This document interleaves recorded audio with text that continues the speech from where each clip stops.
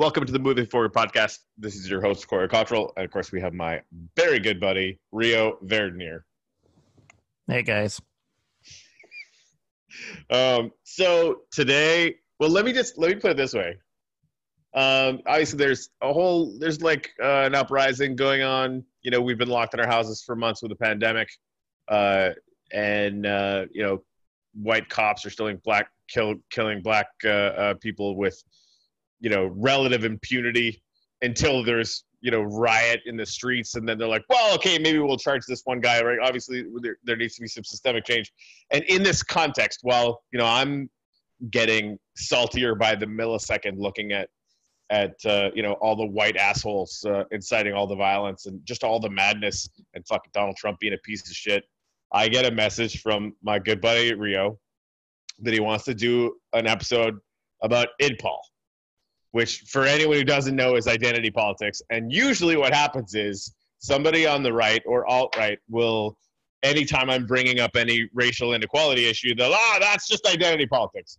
Actually, I got blocked recently because somebody basically was like, oh, this is identity politics, blah, blah, blah. I'm like, you shut your white ass up because you've never experienced inequality in your entire life. So, I was already kind of primed.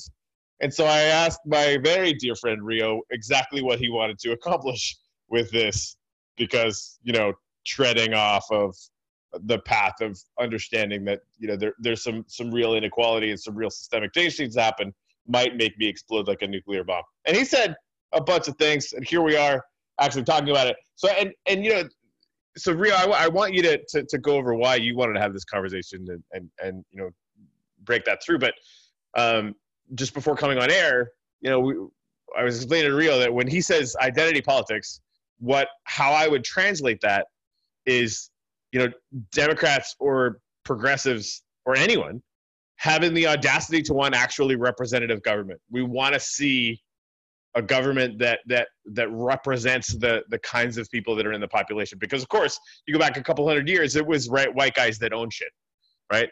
And we've been slowly hacking away at that to make a more equal and, quite frankly, much better society. And that work isn't done, right? So while I'm out here saying, yeah, we should have everyone represented, as much as humanly possible, other people are like, well, Rio could explain what his position is on it as opposed to me doing it for him.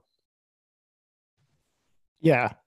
Before we get into, because I might not know. I'm assuming that I don't know. Before we get, this is going to be fun. It's kind of like the populist thing. It's we're going to see a lot of overlap between the way you're using the term and the way I use the term. I think when we finally had our breakthrough over populism was when I finally just said, you know what? Actually, I kind of am using the word the same way as you. And I just sort of said, we just see the subject and the issue and the context differently, right? But there was a significant overlap between the way you were using it and the way I was using it. And so if you guys want to hear that breakthrough in real time, the Real Divide 2-part series, and then the New Progressive Voice is where that happened. If you haven't listened to those yet, definitely recommend it. People are saying, I wish I could do a Donald Trump impression because I would totally do that right now. People are saying that was our best episode yet. So if you haven't heard it yet, you should check it out. And I actually agree. I think what was wonderful about it is that it helped us to solidify what our common purpose is, what our common mission is. Who are we trying to help politically? Who are our enemies politically? And, since I'm on the right and Corey's on the left, so to speak, our common enemies are not going to be defined in left or right terms. They're going to be defined in other terms. So that was very productive. I suspect we're going to have a similar conversation about identity politics right now, and it's going to be kind of uncomfortable for a lot of the same reasons, especially for you. And so when we get to that, I'd like to start by actually, first of all, saying what I don't mean by the term, because I don't want you assuming that I do mean things that I don't mean, and then we'll go from there. But first, let's talk a little bit more about the news. The riots have gotten worse since the last time we recorded.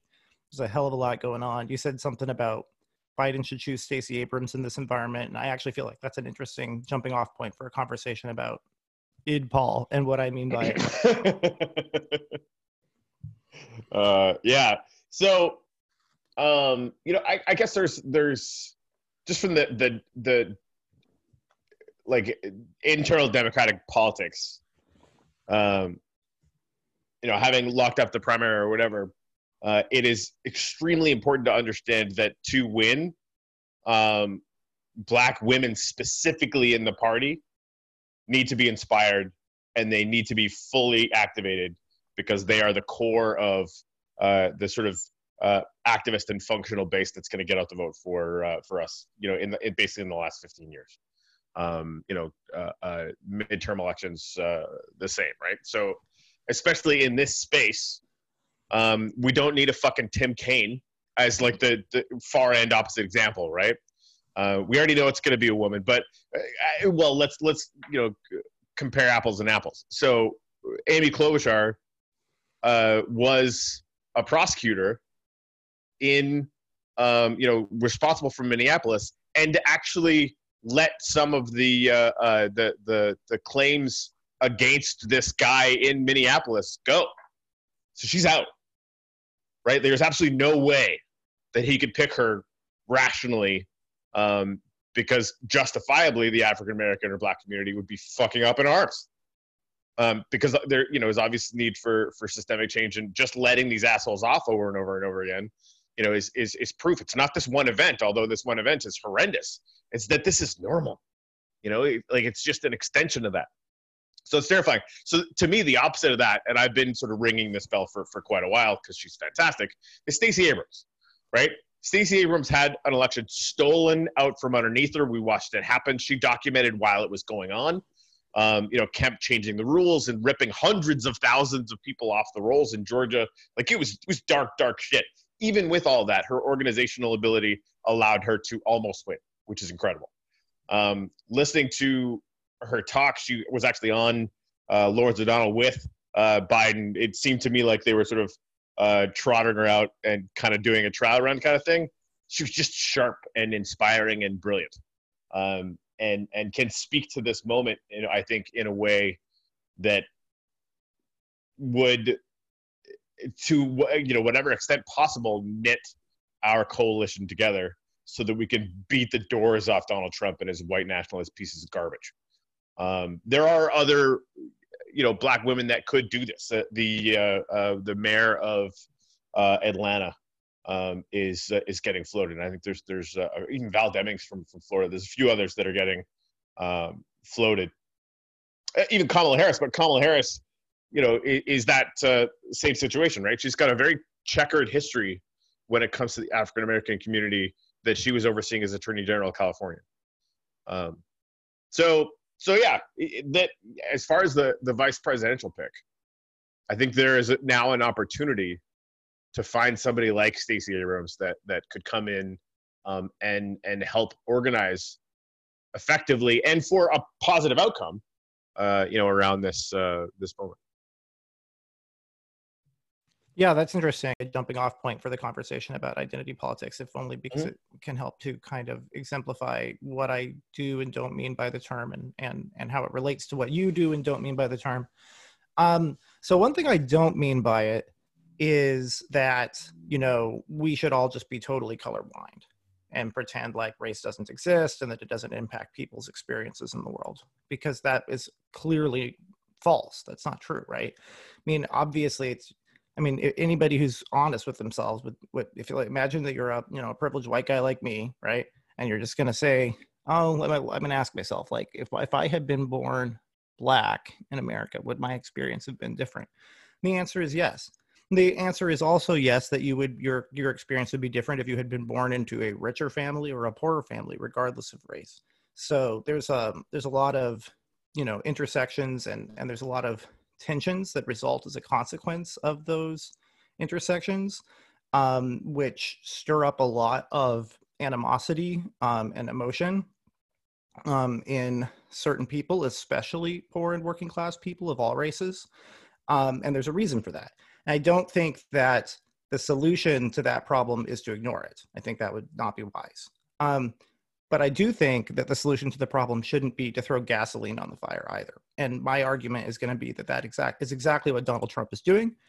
And much like we keep saying that the people who say fake news, unironically, are the people who actually want fake news. They're calling real news fake because they want the news to be fake. They want it to be pro-Trump propaganda, right? Or in the case of hardcore Bernie Sanders or Yang Gang, they want it to be Sanders or Yang propaganda. They don't want to be challenged by just having to confront the actual facts as presented by professional mainstream journalists. Or not that those facts, people are flawed. Period. Yeah. Yeah, not that those people aren't flawed. They are, right? But this fake news meme is incredibly, it's a mirror. It's a mirror is what it is, because the people who are calling for it are the ones who actively want it, right? The only reason to tear down faith in real journalism is because you want fake journalism to prevail. That's it. And so in this case, it's another of the same thing. The people in the so-called alt-right keep saying, oh, that's just identity politics. We don't want identity politics. But then if you dig down into their underlying ideology and motivations, these people are swimming in identity politics. They're all about identity politics. It's just that it's an identity politics of white people, an identity politics of men, an identity politics of straight people. And so there's this war between people on the social justice left and the so-called alt-right who are fighting with each other, not because one side believes in identity politics and the other doesn't, but because they take opposite sides in a war that's based on the identity politics narrative. And the way to get people to put down their swords on that war is for people who reject the identity politics narrative, which I would count myself as one, to say, we need to move past this. We need to stop seeing this as a zero-sum exchange. It's a zero-sum cultural exchange where if Black people do better, white people have to do worse, and vice versa, right? We need to get past that way of thinking. If women do better, men do worse, right? If LGBT people get rights, then all of a sudden, like, my relationship as a straight man is under threat, right? We need to get past that zero-sum way of thinking and return to. So this is the thing. Well, let me finish, Corey. To return to a pro-equality way of thinking, which is that people should be treated equally, regardless of those immutable characteristics. Right. So that's all that I or anyone that might be concerned about what you're describing as identity politics have ever been for. That's not true. That's true about you. For me. I believe that's true about you, but you said and anyone that I know right now, like, because you go to some of these like conventions where you find like the most psychotic fucking wingnuts on the left, and like I've had to like admit after a long time that okay, maybe some of these weirdos exist, but it's not part of the culture at large or anything that I would sign up for. So it's like, and it's not even, I would argue that it's not even anywhere remotely as prevalent as the alt-right is on the right. So, I mean, but I do agree. So regardless of that imbalance, because again, anything that suggests the whole both siderism is going to automatically trigger me because I think it's dog shit, mostly, is that you are right about the fact that equality should be the only thing. Like that should be the upward limit. And again, has been, as far as the actual movement is concerned, whether you are a woman in democratic politics or whether you're an African American in democratic politics or you're a gay person in democratic politics, if you are a serious person, in those fights, you are working for systemic equality, and that's it, right? No serious person is trying to say, no, down with all men. Like that's not really happening, except for one. Ruth Bader Ginsburg said, how many women do you have to see on the Supreme Court before you're happy? She said 9, and I agree. Well, okay. So just because, I mean, there's been 9 dudes for 300 years. I agree. That's a joke. It's funny. That was a joke. I know it's funny. I didn't laugh. That doesn't mean it wasn't funny. Okay. I know it's funny. I just not that funny. Don't be that comedian who starts hectoring the audience. I will explain my jokes if forced to. God damn it. Anyway, you do it enough times in a row, eventually it becomes funny. It's true. There's actually a long-running show on #Coffee that if you make a terrible joke and then explain it, you actually have to explain that explaining it makes it a lot more funny. And then we literally will spend an hour diving into a meta rabbit hole, seeing how many levels deep in that terrible fucking joke we can get. And it actually does get funnier. It takes a long time and hurts the whole time. But yeah. Okay. Now I feel like I've lost my train of thought. Sorry, buddy. So I sort of ended with my silly joke about Ruth Bader Ginsburg, but like that I want to connect, because I think the seed of consensus is that the conversation should always be about making a society that is equal. Right. Okay. Right? Yeah. So let me clarify here. I believe you, of course, when you say that you, and as far as you know, everybody who you know, only means that, right? Mm-hmm. What you said. But that's definitely not all that anybody ever means by it. And in order to effectively advocate for what you and I we agree about equality. We need to recognize who the enemies of equality are. And the enemies of equality are not only cis white men. Okay. They are anybody who believes that you should treat people differently, or especially that the government should treat people differently based solely on their skin color or their sex. That's not at all true.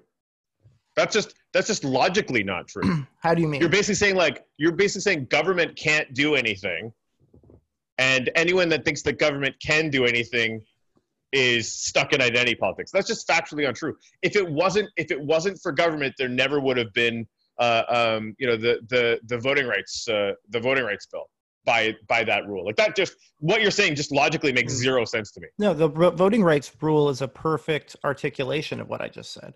And the whole point of the voting rights bill was to make it so that government could not treat people differently on the basis of their race or their sex, right? Because prior to that, it was.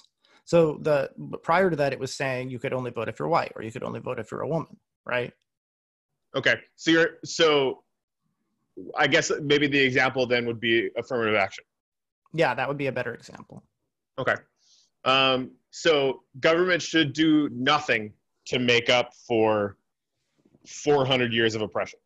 No, I would just argue that making up for oppression shouldn't mean giving an advantage to people based on their skin color, because I think that's racist. You see the difference? There's other ways of doing it. No, I know. You just said it differently, right? But that ignores the 400 years of oppression bit. No, it doesn't. Okay, so how not? Well, okay. Right, like the government shouldn't do anything to make up for what the government allowed for 400 years. The first important distinction to make in the context of this conversation is the difference between equality and equity, right? I'm for equality, not equity, and you can't be for both of them. It's unfortunate because people have co-opted the term equality and they use it sometimes as a synonym for equity, but they are mutually exclusive goals.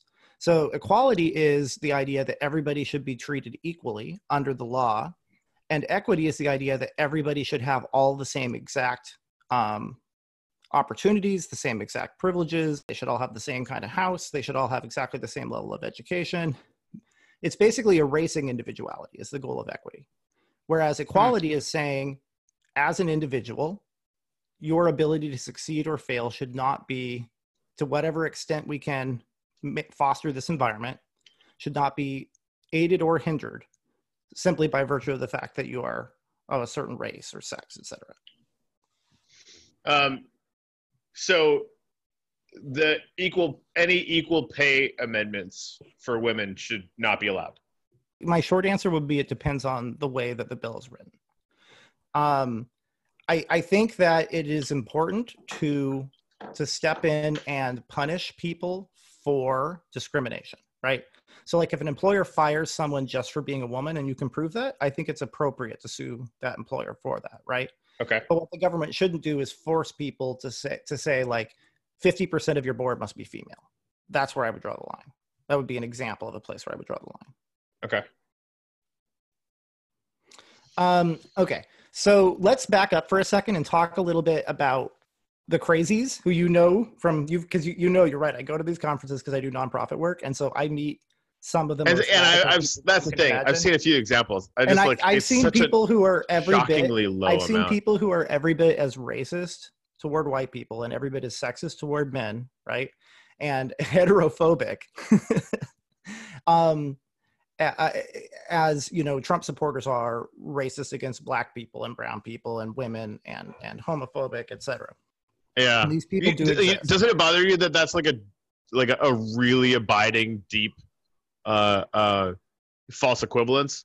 Because like the number of people that exist that are like what you're suggesting, like I can't imagine that it's more than a rounding error of a single percentage of people on the left, whereas the number of racists, hold on, the number of racists that are Trump supporters is basically a 1-to-1 ratio. Okay, yeah. So yes, exactly. So remember when I said I was going to tell you what I don't mean by the term? So another thing I don't mean by the term is I don't mean to say that what this ideology of identity politics, I don't think that it's fair for the alt-right to apply that to the Democratic Party, right? Okay. I mean, this all relates to further understanding the political environment, and sometimes you need to like get a bird's eye view and get out of the scrum in order to actually see what's going on, right? And one way we did that was stopping to look and think about how the coalitions of both parties are made up of populists and liberals, right? And the coalitions of both parties, they both have left and right wing people in them, right? Economically speaking, they both have people who are relatively libertarian with a small L or relatively authoritarian, right? And so one way you can tell somebody is operating with a purely partisan and parochial understanding of politics is if they start using the word Democrat or Republican as if it's a synonym for left or right, or if you start seeing people saying like, oh, the Democrats are obsessed with identity politics, as if all Democrats do, right? And no Republican is. All of that is not true. It's an oversimplification of a really complex political environment where we're individuals and the parties are made up of complex coalitions of individuals who disagree with each other and agree with each other and are motivated to vote how they do or don't vote for any number of different reasons, right? Mm-hmm. So the Republican Party had people like me in it who were motivated to vote because we wanted small government and low taxes. And there are people in the Republican Party who are fine with who would be pro single payer healthcare, right? But who only vote Republican because they don't like abortion and same sex marriage. So, I mean, I have more in common with someone like you than I do with someone like that, and yet we're supposedly on the same side, right? You see what I'm saying? And so, I think it's important to avoid those kinds of oversimplifications. So I am definitely not saying that there's an equivalence between the Democratic and Republican Party right now, right? I would say that there were a hell of a lot more white racists in the Democratic Party, during the Civil War than now. And things change, and things can change really fast. Yeah. Okay. So, well, it's not like you can't find, some white working class Democrat racists in, some of the swing states or whatever too, right? Yeah. Like there's going to be a percentage of overlap across basically any direction of the spectrum that you can think to measure. I just think like when we want to any time, even a hint of the phrase "both sides" is going to get used, that like is an immediate red flag for me because they're not the same, right? And one and on the zero sum game situation, I think as a gestalt, not trying to look at the margins or try to make sure everybody's doing it or whatever, but white males are going to experience a move towards equality as loss. Rightly or wrongly, right? Like that's a huge part of the problem is that it could be perceived as women or minorities or whatever doing better, and so they must be doing worse. And of course, demagogues like Trump can play on that, and obviously has to a massive extent, right? Like the immigrants are going to come take all your jobs or whatever. That's all the same thing. Whereas like everybody who I perceive to be on my team, it's just like no, like we're literally just working so that everybody has exactly the same opportunity. And I get like because I'm not explicitly for affirmative action. I think it's among those things that among a collection of terrible ideas, it just happened to be the only idea that could perceivably move the needle the direction we want. And I think it's potentially right. Could do more damage than good. But like I also like the stark difference between equality and equity. I'm not 100% sure that they're completely totally mutually exclusive because I mean honestly like we have to own the damage that we've done as a society. Otherwise, we're just like, no, we just want everything to be equal now. Just like, ignore that, right? No, but what does equal mean? It gets dicey there too. Well, okay, so let me tell you why they are mutually exclusive. Well, like equal policing, for example. You know, like as long as it's more likely for a black male or a black kid to get shot in the face by a cop, like that needs to be solved immediately. Right. Yeah. I mean, but there's a lot of factors involved in that. There's you know, it's also true that poor people are more likely to get shot than rich Yeah, people. but not by the same amount. Well, I mean, I haven't seen the specific statistics on because there's a huge overlap with the policing of the poor that is an important part of this. Mm-hmm. But it's where a lot of white people go to hide in this argument, and I'm not going to let that happen. That's not actually my motivation there. Okay. So we both need to give each other, you know, good faith. So I know that you're not one of the people who I condemn when I use the term identity politics. Nothing that you've said so far necessarily even rises to the level of expressing the identity politics worldview. Okay. Actually, the alt-right is a really good example of the identity politics worldview because they are explicitly saying whiteness is under threat.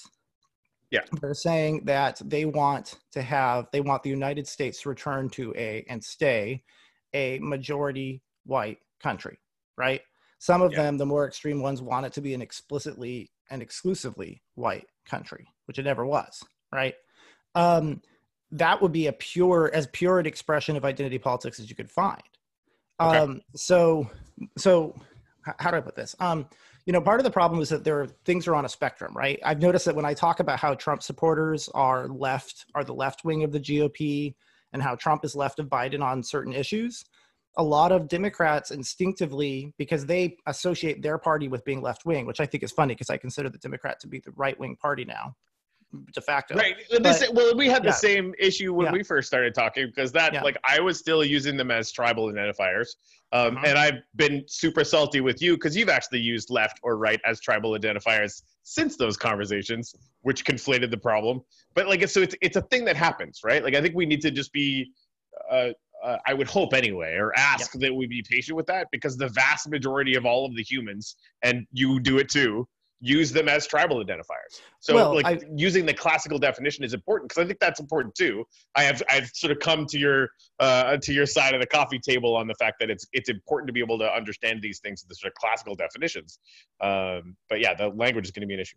Yeah, I mean, everybody should make an effort to be as clear as possible, and I'm not claiming that I'm always clear or always consistent. I mean, you know that. I thought you were perfect though, dude. Come on now. Have you ever met anybody who says I never misspeak, right? If somebody did that, I would just be like, okay, this person except that one time right there. Yeah, this person is a lunatic, right? Like I would just start backing up slowly and not take my eyes off of them. I think it's just we should be understanding of people using colloquialisms when we also are using them. Yeah, no, that's a good point. The reason I like academic and formal ways of talking about issues is because they tend to have they tend to be more coherent. They tend to have more internal consistency, and they're designed. The purpose of that way of thinking about language is to make language as precise as possible and to make it possible to have conversations about complex issues as much as possible. Generally speaking, colloquialisms are, well, I mean, kind of by definition, they're designed for the opposite purpose. And it's not that purpose is bad. It is good. You know, colloquialisms are designed for quick, efficient communication of simple ideas to other people, right? But when you're getting into the nitty gritty of talking about the differences between the different factions of the Democratic Party and the factions of the Republican Party, generalizations about all Democrats being left wing and all Republicans being right wing are not just false. They're going to make it they're useless. They're worse than useless because they're going to make it impossible for you to have a conversation about anything that is nuanced, right? You see my point? And so I think there are times when colloquial language is fine and appropriate. We just have to not use it when we're trying to have a more in-depth conversation as much as possible. All right. So could you give me an example of, in the context of this moment, why did you want to talk about identity politics? It's really funny because I actually, believe it or not, it had nothing to do with the riots. Okay. I've been wanting to do an episode on this topic for a while, and I just have a long list of topics that I want to talk about. And this one was near the top of the list, right? on my Yeah. mind. And in fact, when I first messaged you about it, I wasn't Uh-huh. even aware of how crazy the riots had gone yet. Because I think you'll remember I suggested this topic as one of the topics in our last recording session, you know? And That stuff is has true. gotten crazy so fast that it's hard to imagine. But there was like a window where I kind of knew something was happening, but I wasn't really paying attention to the news because I, was enjoying my life instead. And during that window is where I decided, oh yeah, now is the time to do identity politics. And then when you responded the way you did, I was like, of course he responded that way because he thinks that I'm going to be I mean, like it's as good a time as any to talk about it. Oh boy. Okay. Oh lordy, but did I you want to see let that? I want to let you ask questions and get out your own thoughts before I continue because I've got a lot more I want to say. Yeah, no, that I mean, so okay, so you asked and answered, right? Like I was asking why this particular moment made you think of that, and you're like, no, I didn't even fuck. There's riots, what? Which, and, my buddy Not, Greg that I do not coffee with, now though. I'm aware now that there are right? riots. Yeah. It's like, why is Corey so fucking pissed at me right now? I'm like, okay, so yeah, there's some riots in the streets. No big deal. Uh, yikes. And I've been thinking about this a lot too. But Greg posted on Facebook a little while ago just about the fact that like a lot of people are saying they want to take a break from the news right now and all that kind of stuff. It's like, isn't that an amazing privilege? And like, isn't it? Because like none of this will really affect me, right? And it certainly won't affect you. Like you could have by accident not noticed that it was even happening. And you know, to me, and we're, I think relatively thoughtful people that actually want to spend time being, empathetic and trying to figure out how to heal these things in our society. And it just like the number of people that weren't speaking to this in any way, shape, or form that noticed, some looting, didn't notice that it was white people doing it and started posting about it on Facebook. But those were exactly the same people that ignored it up until that point. And were obviously triggered to do it by Fox News or whatever, thing was pouring dog shit into their ears. And they were the same people that were getting down on Colin Kaepernick for having the audacity to fucking kneel to protest police violence against black people in America. Right? It's deeply frustrating. So like, I guess when, Yeah, I mean, if they want to vilify people for peaceful protest, then they don't get to turn around and get mad that people are protesting. Right. Like shit, like it because you didn't listen is why this is happening, and not because you didn't listen yesterday. It's because you haven't been listening for 30 years or longer, right? Like it's not like this is a new problem. I had like a really really good friend of mine who I, really wanted to kick in the balls 48 hours ago. It was basically, and I've talked about him before. My buddy Mears that owns a big company in Pasco County. It was trying to say that probably doesn't even exist. He doesn't believe the numbers that black people are put under more duress than white people. 'Cause he's fucking like deeply ignorant. This is the same guy, and this is the culture that he comes from, right? His dad, he never should have told me this.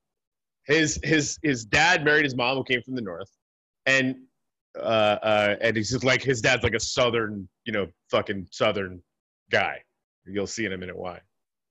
He thought it would be really funny to show up and hand baby Travis Mears, to his northern grandparents wrapped in a Confederate flag, which tells you about all you wanted to. And also, like, I absolutely love this guy. We've had 18 million really, really good conversations, but he is deeply culturally blind to this in a way that is just absolutely shocking.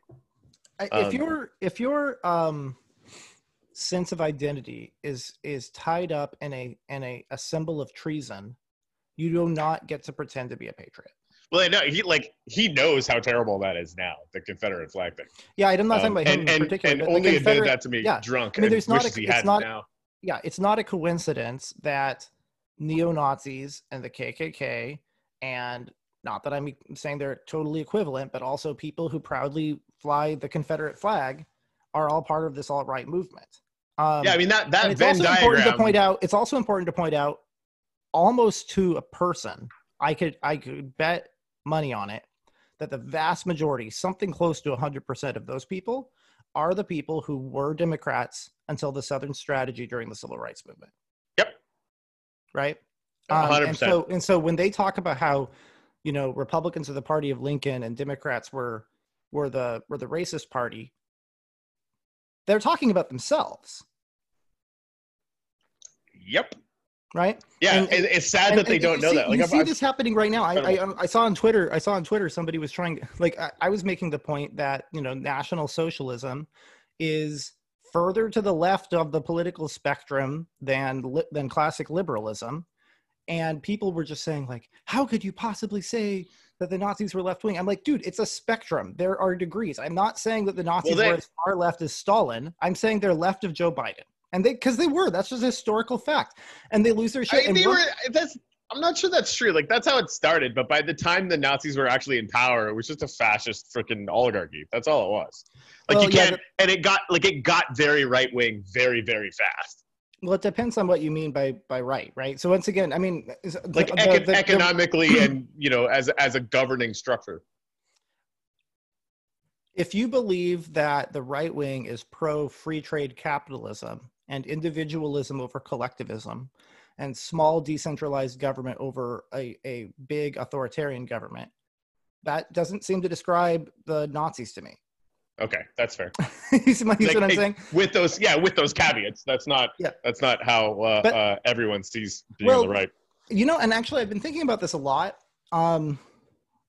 There's a reason why people are so confused about left and right, and it's because, frankly, my side has, and I was never somebody who supported this strategy. I always thought it was a bad idea, and it's actually caused our society to come apart at the seams as a consequence of it. So it was a truly terrible idea and a deeply anti-conservative idea, because anything that results in chaos is the opposite of conservative. Conservative means you want to preserve things, not tear things down, right? But my side, recognizing that the base of both parties are economically left-wing, consciously used cultural wedge issues to divide the economic left against one another, right? So that we could have two parties for basically my entire lifetime that were both economically relatively right-wing. Now, I have to clarify, both parties were social liberal. Neither party was purely classically liberal. A purely classically liberal party would have no chance, which would be the real far right, would have no chance of winning any election in any modern democracy today, because it's just not a popular position. I want to completely remove your Social Security, and I want to completely take away your Medicare, right? Now, I know for a fact but that's that the Republicans are all explicitly for that. If you look at what they do, they just never say it. But they don't really, because there's a difference between. Paul Ryan says exactly that. Paul Ryan is actually on the right, although he is now like bent over for Donald Trump, who is significantly to his left. So he's betrayed the right, but his actual ideology is right wing. But like I said, like, Republicans might oppose increasing Social Security. They might every now and then cut it a little bit, but not really. If they know that their own base loves it, seriously, Corey, like, nobody would get elected running on, I'm going to completely end Social Security. It's not possible, because an actual purely right-wing position is untenable in this political environment where most people love handouts from the government as long as they're coming to them and not to people they don't like. Right. No, I get, well, and that's, they've managed to tie like a really amazing sort of Gordian knot around convincing white people. Well, I mean, how many times did we see, get your goddamn government hands off my Medicare? Like, exactly. What? Right. And of course you could, do a cursory dig into these people's views, and what you're going to find is they're absolutely for voting for the people that are saying they're going to cut welfare and Social Security, but they're under the presumption that it's not going to happen to them. That's part of it. And also, it won't happen to them. It won't happen to anybody because it's just not going to happen. It's just not popular. Dude, do you not know how much they've cut both of those things? Like that, like for real, Paul Ryan passed a bill that cut Social Security and Medicare, right? But did it actually go into law? Yes. When they passed Obamacare, do you know how many places were supposed to expand Medicare and like different healthcare stuff, and they just flat out didn't do it? Right? Like that, this is absolutely a thing that Republicans in power are doing right now. They are rat fucking their own base, and they're too stupid to realize it. Yeah, I just don't think, I mean, there's limits on how much they could get away with. Yes, that's the idea. That's kind of my point, right? My point was that part of the reason people dislike the establishment so much is because the establishment is controlled by elites of society, right? By definition. If our movement, I mean, like Corey, if you and I got elected to Congress tomorrow, we would be part of the establishment, and we would we'd still be advocating for moving forward policies, right? We would also be. We're already fairly elite, right? I certainly consider myself to be part of the elite. I think you are. You are. I am for sure not. Well, you're much closer to it. That you're much closer to elite status than a lot of Americans. Okay. And as a Canadian, if we were in Congress, that would be even more true, right? Yeah, 100%. So, like, by definition, the people who have power are the elites, right? And so, so part of the reason that the bases of both parties hate the establishment is because the bases of both parties are economically left wing. Because the establishment for a long time has been consciously dividing the left using cultural issues, right? And then this is me admitting that my side did it, right? Okay. Yeah. And I never supported that strategy, right? But it's because they know that if they were just to honestly run on, we're going to, you know what I mean? If their messaging, right. I see what you're saying. Messaging was vote for me so that I can give tax cuts to rich people and cut your Social Security. Nobody would vote for them. Well, I mean, some people would, I would, but very few people would. Right? You see what I'm saying? You got to throw in the they're baby killers who want brown people to take all your jobs. And that's the real thing that's motivating them, right? Yeah. Agreed. And it's also important to note that idea is also illiberal, right? So left-wing economics, to the degree that it moves away from free trade, to the degree that it moves away from free trade capitalism and individualism, it's moving to the left. Similarly, people who want to take away your individual rights to smoke weed or own a gun or abort, that's all illiberal. Okay. One way that I could describe it is like, imagine if there's horseshoe theory. So imagine if you have the left-right spectrum, and you like to think of the Nazis as right-wing. You're certainly right to think of them as to the right of communism, right? Communism is authoritarian. In the words of Christopher Hitchens, who was himself an enthusiastic Marxist in his youth, later realized that communism was an absolute disaster, right? He said, quote, "Communism is itself a form of fascism with a human face." What he meant by that was, anytime you move away from the liberal values that center individual liberty and freedom, you're moving toward fascism. So if you take the horseshoe, and you've got, I guess, Nazis on the quote bottom right, and you've got Stalinists on the bottom left, if you take that horseshoe and you turn it sideways so that the liberal part of it is on the right, and both of the ends of the horseshoe with the two different kinds of fascism are on the left, that would be closer to an accurate understanding of the political landscape. Because by definition, liberalism is right-wing, and it's considered everywhere except in America. And the only reason, and even in America, it's considered right-wing by people who know what they're talking about. Yeah, fair enough. Because I definitely realize that when you when this kind of conversation would totally break down in Canada, or even England. I think. I mean, in England, people would just be like, "Oh, aren't you funny? This cute little American who thinks he's profound because he's figured out something obvious." That's the reaction that I would get. But I guess that I've been trying to train myself to like, cool. Now, you know, people already, you know, people who are not you, use the term left to describe me as a communist constantly, right? Like this is like the shorthand of dummies. So like my reaction is still sort of bent to that, but I've been training myself to say, okay, like obviously, you know, you are not doing that in any way, shape, or form. Like, what's the useful takeaway from this, right? Like, for people that are listening to this, like, how can we sort of then wade into this and create some useful dialogue around it? And I think the cornerstone that kind of reaches out to me a little bit is that it is important to understand how the political classes, again, you know, Republicans in the 50s and even a little bit earlier, and the Democratic establishment was also complicit in this. Well, and not really, because we basically started creating a coalition of what was left and what was right, like as right as in correct and just.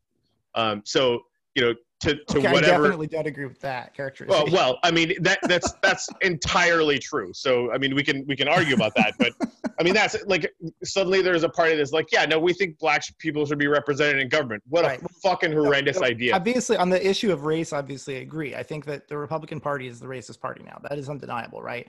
But I think that the Democrats have their own uncomfortable bedfellows, and I would say like actual hardcore socialists and communists would be among those, right? But yeah. I still, that's but, like, well, no, but the difference, all two of them.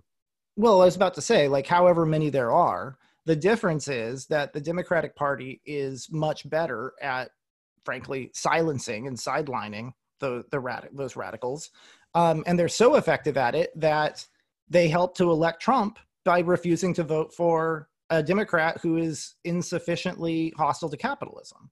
It's how Trump got elected last time, and if he gets elected again, it's going to be the same thing. And it's especially relevant when you recognize that his own voters are also hostile to capitalism, whether they realize it or not. Right. Yeah, okay. It's a big old mess. Well, so now how does this all relate to identity politics? Okay, well, actually, first, I want to answer your question about like what's a practical takeaway. The first practical takeaway is to notice that you should be afraid of being on the ends of the horseshoe, right? You don't want to go all the way down, you know, all the way down the road to Tanky Town, right? You don't want to Tanky Town? Yeah. Okay. You know, I was trying to think of an equally cutesy name for the Nazis. But in any case, I mean, they're both tankies, actually, if you think about it. They both love tanks. All right. So moving past that, you don't want to go all the way down that road, right? But there's plenty of room on the spectrum to move left that still preserves the good things about liberal values to the degree that we need to preserve them, right? And so that's the thing. Like, yes, and frankly, both parties. I mean, on the one hand, I keep saying both parties are right wing, but that's like in the context of a global political environment where American parties have held on to liberal values more effectively than other countries have. But a lot of other countries have held on to them in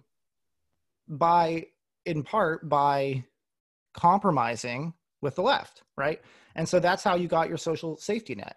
The real reason for having welfare from the perspective of a liberal is so that people won't riot. It's so that people won't elect a demagogue. It's so that we won't go down the totalitarian road. Right?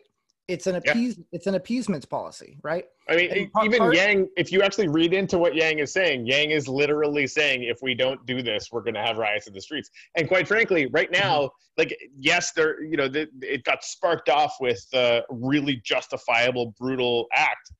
But does anyone really think this uprising, wouldn't be a whole lot more subdued if everyone was getting $1,000 a month?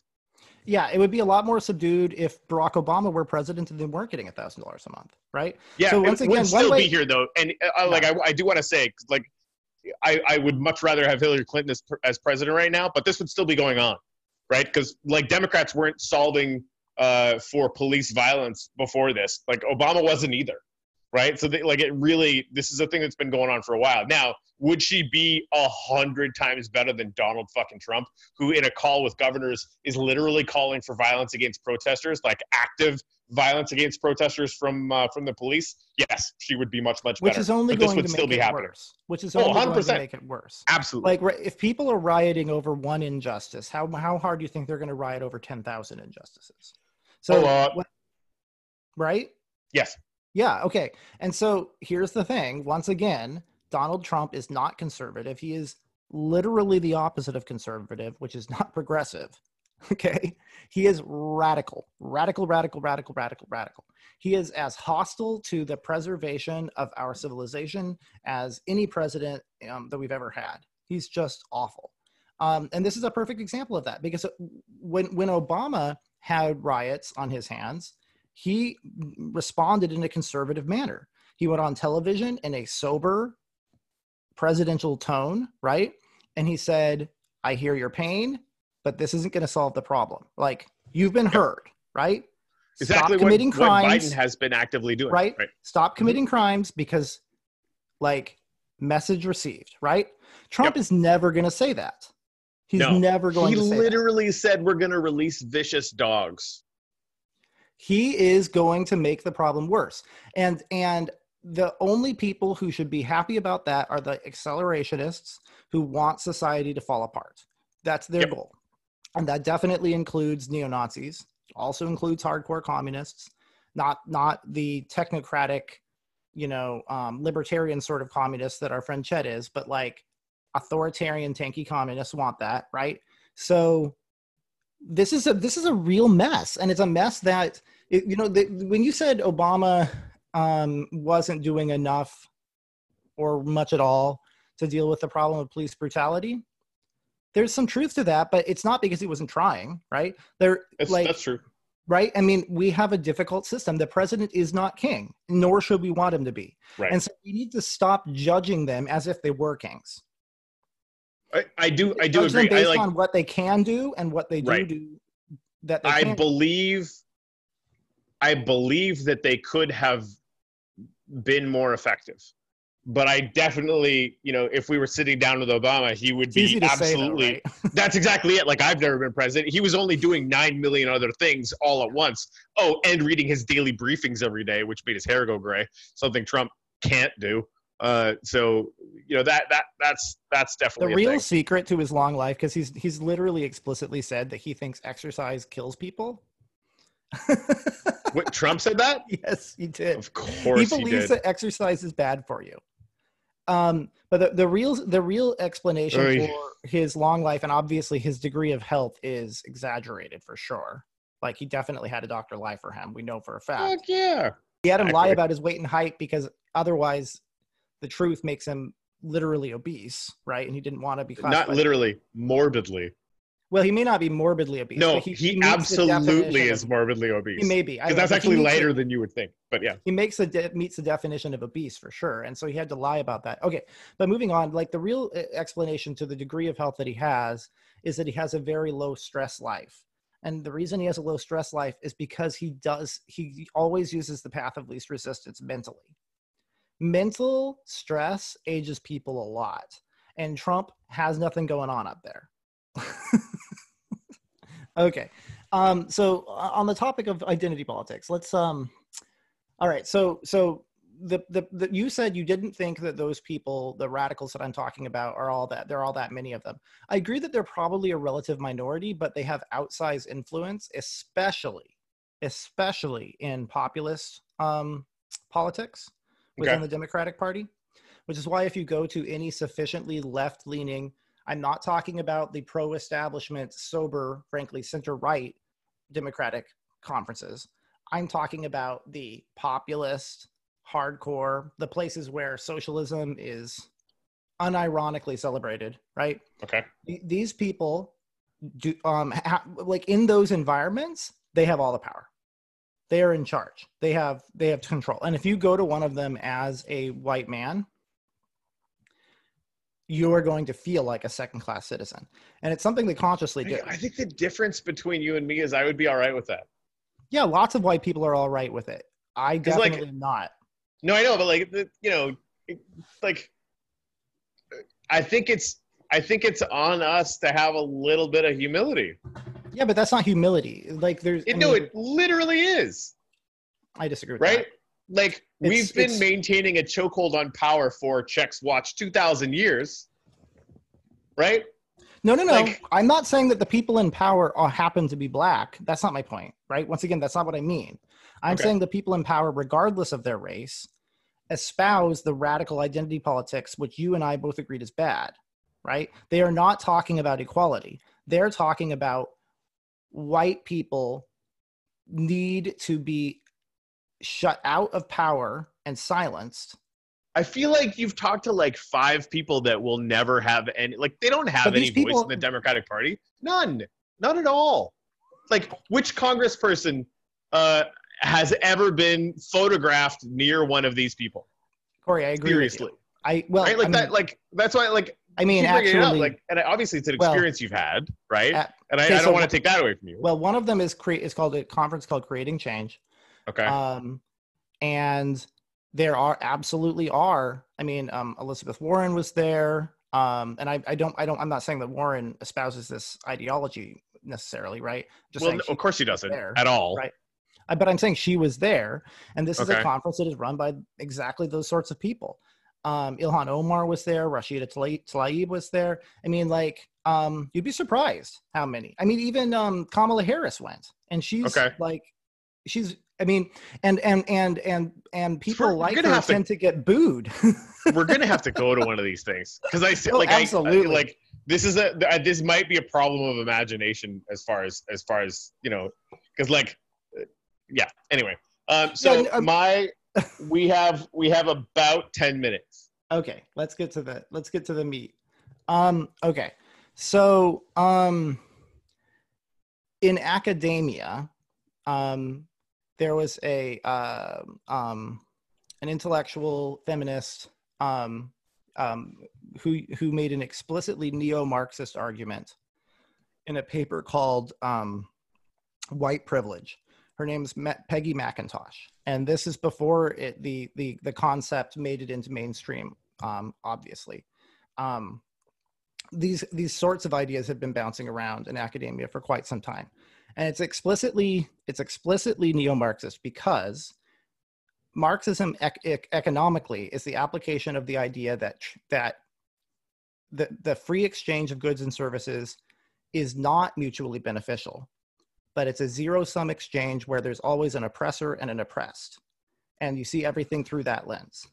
She applied and said, anytime that there's a cultural exchange, there is an oppressor and oppressed. Cultural exchange is not mutually beneficial. It's a zero-sum exchange, and there's an oppressor and oppressed. And so when she used the word privilege, she was not using it in the way that I used it when I called myself privileged. I'm privileged because I have an education, and to whatever degree that I had an advantage in life due to the fact that I am white in this environment, I fully acknowledge that and call that privilege. But that's not what she's getting at. She's talking about the active redistribution of cultural capital based on a person's race. So the idea is that if you are white, you are supposed to take your own cultural capital away from yourself and give it to a black person. And you see radicals calling for this in the context of economics explicitly. I've had people who I know tell me that all white people should give away all of their belongings to black people. They should give away all their money. You should only keep what you need to basically barely survive, and everything else you should give to black people. And if you don't do that, you're a bad person. Okay. So this is the difference between equality and equity. And then on the alt-right, you have people making similar arguments. The idea being that if black people get an advantage in life, that's bad for white people. We need to get past this zero-sum way of thinking about things. We need to return to an idea of mutually beneficial exchange. Just because a white person and a black person exchange culture together doesn't mean that they're appropriating the black person's culture or that they need to check their white privilege. They can just be two people having a mutually beneficial exchange. It's okay to learn from people who are different from you. It's okay to be a black person who likes country and a white person who likes rap. We need to get past all of this bullshit. Yeah, I guess like I sort of I've never identified with any of that. Again, this I could be operating from the bias that I was like, well, obviously no sane person is thinking that way. And I like, again, I have now seen people sort of that I would kind of consider to be, on the left as colloquially described, this kind of go down that road. And they don't get to hang out with me because they're dumb. Yeah. I know that you agree with me. I'm not trying to persuade you. So there's a really fun example of that is this kid that came on coffee with us in Pasco County a bunch of times. And, he was like super young, like 21, 22 or whatever. And like literally trying to sell socialism and communism to Greg and I were like, okay, buddy, like dive down a little bit there. But like clearly, having fed on that anger and met some of these people or whatever, right? I think because it kind of had that. It's the only example of the kind of flavor that you're putting off as being out there. Yeah. And he hung out with us, and he is now hanging out with all the old fogies in the Democratic Party in Pasco County, and is doing voter outreach for the Democratic Party explicitly, right? And is doing the work. Because he hung out with people that actually have been around for more than 5 seconds, and because like those ideas don't survive, around people that actually want to do good work. To the degree that he still holds them, I hope he doesn't get too. No, he doesn't. Power. Like that's the thing. Like obviously he is for fixing the system so that it is more equitable, right? Because I don't think we could just throw that away, right? Society's been bent for so long and being, economically or otherwise. Benefiting fewer and fewer people for so long that there needs to be some thought given to how to heal that.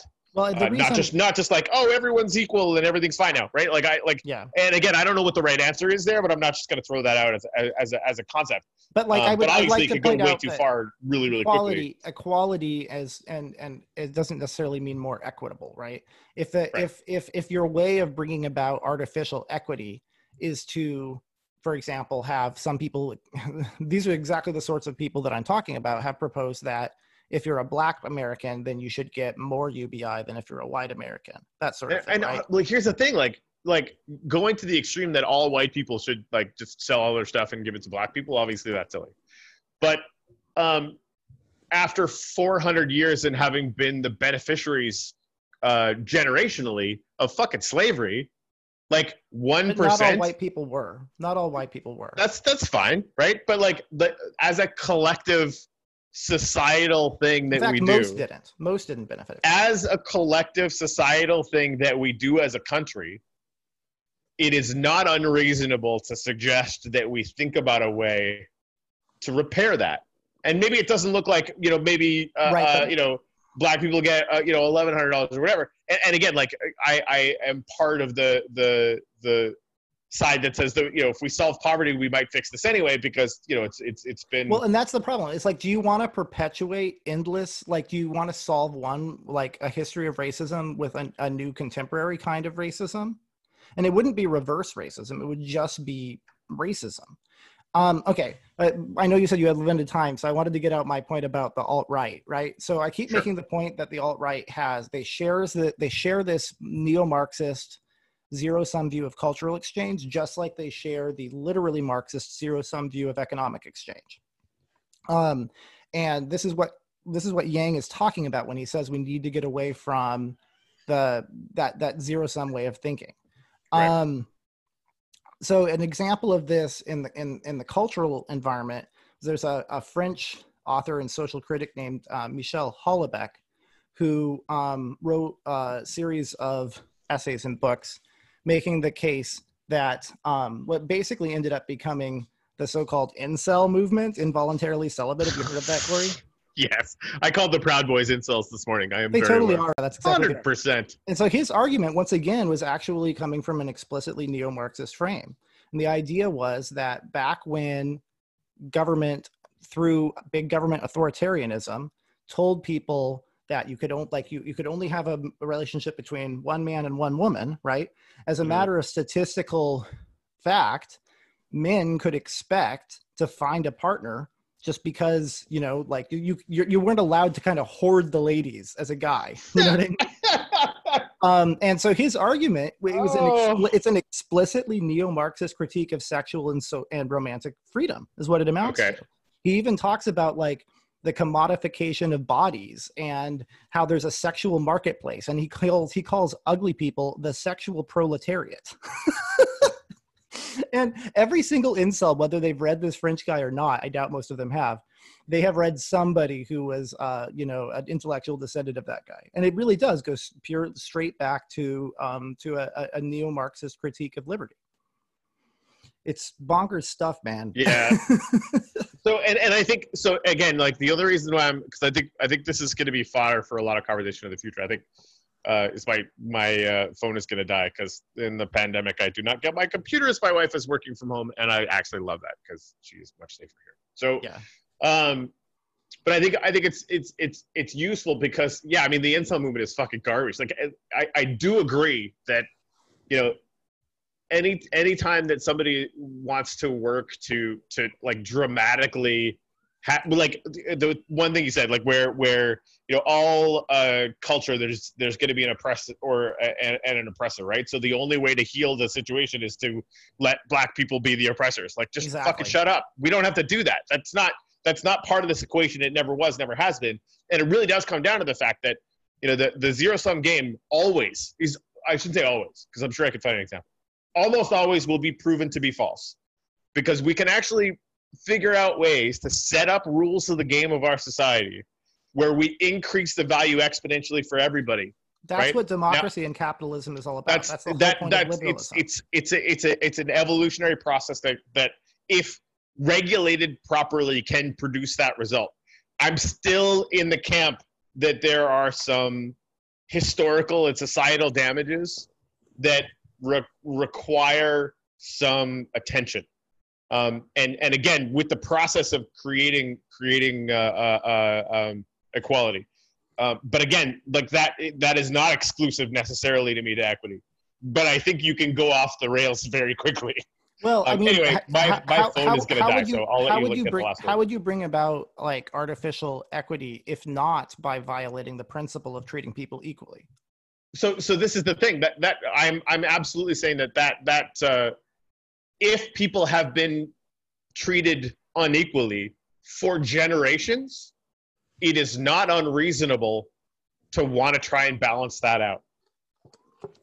Right? But the way of balancing it out is to now treat different people unequally.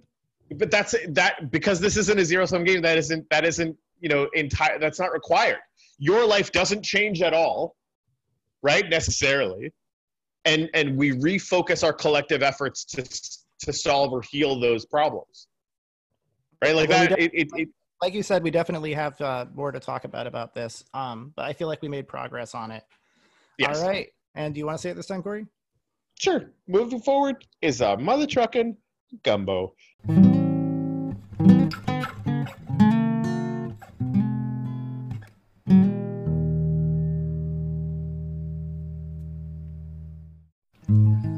Thank you very much for listening to the Moving Forward podcast.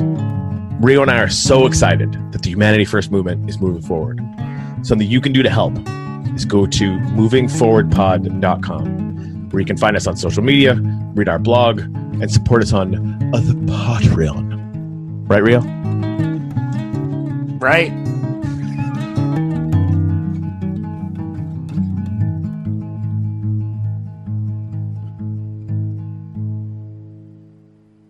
Joe Biden is staying away from very many long-form interviews and stuff because once you are the de facto nominee and the favor to win the general, every time you talk is just a chance to screw up. Yeah, no, that's true.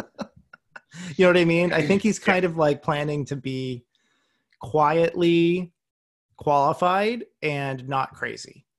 That's our new slogan for Joe Biden: quietly qualified and not crazy. What you do when your opponent is busy murdering himself is let them. Yeah, exactly. I mean, we already have a mad motor mouth president right now, and it ain't working out so great. I would like somebody with a little dignity again, please. Okay. Yeah, just like some class, just a little grace. God damn it.